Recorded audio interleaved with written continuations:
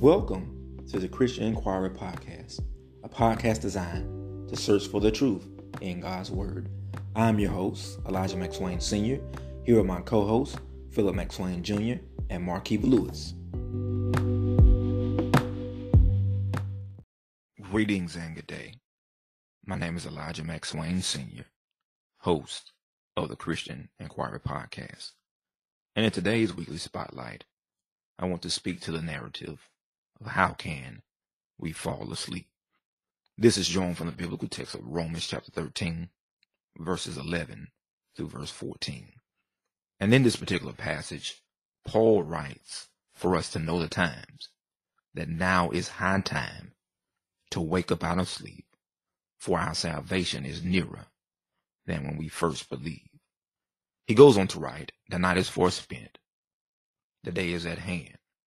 Let us cast off the works of darkness, and let us put on the armor of light. Let us walk properly as in the day, not in revelry and drunkenness, not in lewdness, and not in lust, not in strife, not in envy, but put on the Lord Jesus Christ, and make no provision for the flesh to fulfill the lust thereof.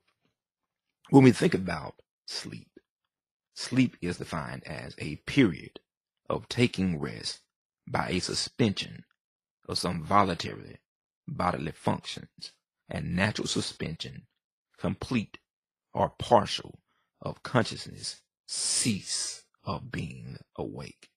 When we think about sleep in the physical realm, sleep is a thing of beauty. It allows us to recover from long days of work. It allows us to be energetic. It reduces stress. It reduces irritability and grumpiness. It improves memory and concentration. It improves productivity. It improves our skin health and help reduce health-related issues. Sleep is vital and essential for the body. Ultimately, it's good for us physically, mentally, as well as emotionally. In the spiritual realm, to be found asleep or found resting is a disturbing and dreadful thing. The dictionary gives a second definition of sleep, and it is defined as to be careless or unalert, or to allow one alertness or attentiveness to lie dormant due to inactivity. Spiritual sleep is something that is not permissible by God. God does not want us as Christians to lie dormant. He does not want us to be careless in our Christian walk, nor does he want us to be unalert or lethargic in the things that are going on around us, even in the world. Spiritual sleep is something that plagues the people of God all over this land, and it has a down spiraling effect when God's people are found asleep. Paul writes to the church at Rome and addressed the issues of slothfulness among believers in their walk with the Lord. Many Christians had become inoperative due to their duties toward the Lord. They became ineffective and loosened their grip on doing the work that God had set before them. Thus, Paul, in this particular text, he urges the Roman believers to wake up from their spiritual slumber, because God was depending on them to function as a church as he had intended. Since they failed to function as God had intended, Paul labeled the Roman believers as sleepers, as people who were sleeping on the job. Dr. Grant Richardson says, to sleep in the Christian life is to disregard God and become indifferent to his requests. The believer must not be lured to sleep by the indulgence of this world. Sleep occurs when we become characterized by complacency, when we become stagnant, when we become stale, when we regress and revert back to the old ways of life, when we become unconcerned, unaware, or even not engaged in the things of God, and lastly, when we lack a commitment. Many Christians function with little zeal and spiritual progress because they're simply going through the motions. They are lackadaisical, they are careless, they do things half-heartedly, and they engage in ritualistic practices. Christians today are consumed with sleep because they have set their mind on their own agenda. They seek prestige, they seek notoriety, they seek fame, and they seek fortune. They are enticed by the world. They give more time and they give more attention to the things of the world over the things of God. Everything in their life takes precedence over God. They are busybodies with everything else except for living out the mandate of scriptures in the heart of the earth. They gravitate toward things that please the flesh, that lures them into spiritual sleep. If the world is more appealing, there's a possibility, as Paul says, that you find yourself in a state of spiritual sleep. There's a danger of falling asleep. For Paul penned in the text that we are to know the times, that now is high time to awake out of sleep, for our salvation is nearer than when we first believed. Paul used a Greek word here, hupnos, that indicates the state of spiritual sleep for God's people. Sleep reveals the mindset of God's people, that they are just passing through this life with little commitment to serving Christ. Too many believers are sleeping and not paying attention to what is going on within the world. Too many Christians are not observant of the times, and Paul admonishes them in our text to wake up from their sleep, to know the times, to observe the times, and to know what's going on in the era in which they live. When God's people sleep, they're not effective in combating evil. They're not being effective in exhibiting righteousness. It's dangerous because immorality and wickedness will seemingly consume the earth. Therefore, they need to wake up out of their spiritual sleep and be about their Father's business.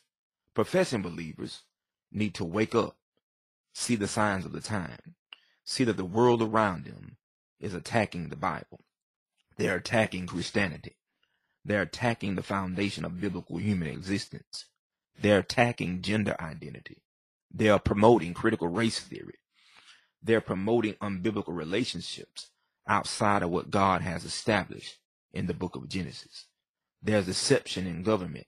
Mankind are becoming lovers of themselves more than lovers of God. And then there's a great falling away from the church. Without God's people awakening from sleep, the world will continue to head in the same direction. For Proverbs 14 alludes to the fact that righteousness exalts a nation, but sin is a reproach to any people. Paul stated that we are to know the times. The Greek word for know is idou, and it means to perceive with the eyes, to understand what is going on. Every Christian must not only understand the things that are happening in the world, but they must also know and understand the time in which they live, the time that has been allotted by God for their life. Christians are living between the ages, the physical realm and the spiritual realm. The physical world is passing away, and the spiritual world is ever dawning. Since we have not yet transitioned from the physical realm to the spiritual age, there is work for us to be done. But while we are on the battlefield for the Lord, we cannot fall asleep, because it is impossible to do battle and sleep at the same time. Believers who are yet alive have not been granted the right to sleep. Therefore, we must avoid adopting the nature of a bear and engaging in spiritual hibernation. For John 9:4 alludes to the fact, I must work the works of him that sent me while it is day. When night comes, no man can work. Time is of the essence. Time is fleeting. Therefore, it's a dangerous thing for us to be found asleep. The danger in being found asleep on the program of God is indicative that we are disobedient, that we are rebellious, that we are slothful, that we are unconcerned to do those things that God requires of us. Being a sleepy Christian shows forth that we are not good stewards of our time, and it's dangerous to not live out our purpose because we have to answer to God for our failures for not living up to his will and standard. Therefore, it is vital for us to consider to seize the moment in every opportunity that we have to do his will. The ultimate culmination of our salvation is drawing near. The Lord's return is drawing near. Every day brings us closer to the Lord, and we don't want him to catch us with our work undone. We need to wake up and hold true to the words of 1 Corinthians chapter 15 and verse 58. Be steadfast, immovable, always abounding in the work of the Lord, so that our labor will not be in vain. Therefore, again, Paul says, the night is far spent, the day is at hand. Let us cast off the works of darkness. Let us put on the armor of light. Let us put away the things of the world. Let us strip off sin, the things that prevent us from moving further and forward in the Lord. It's time for us to wake up out of our sleep and serve the Lord all the days of our life. I hope that something that was said in this podcast today will help us see the seriousness and the severity of not falling asleep and being busy to do those things that God has commissioned to our hands. Before I leave you today, remember that we can be found on Facebook and Instagram under the Christian Inquiry. Also, I'm excited to announce that we have launched a website, and you can find this new website at www.thechristianinquiry.org. Again, thank you for listening, and all the more. God bless.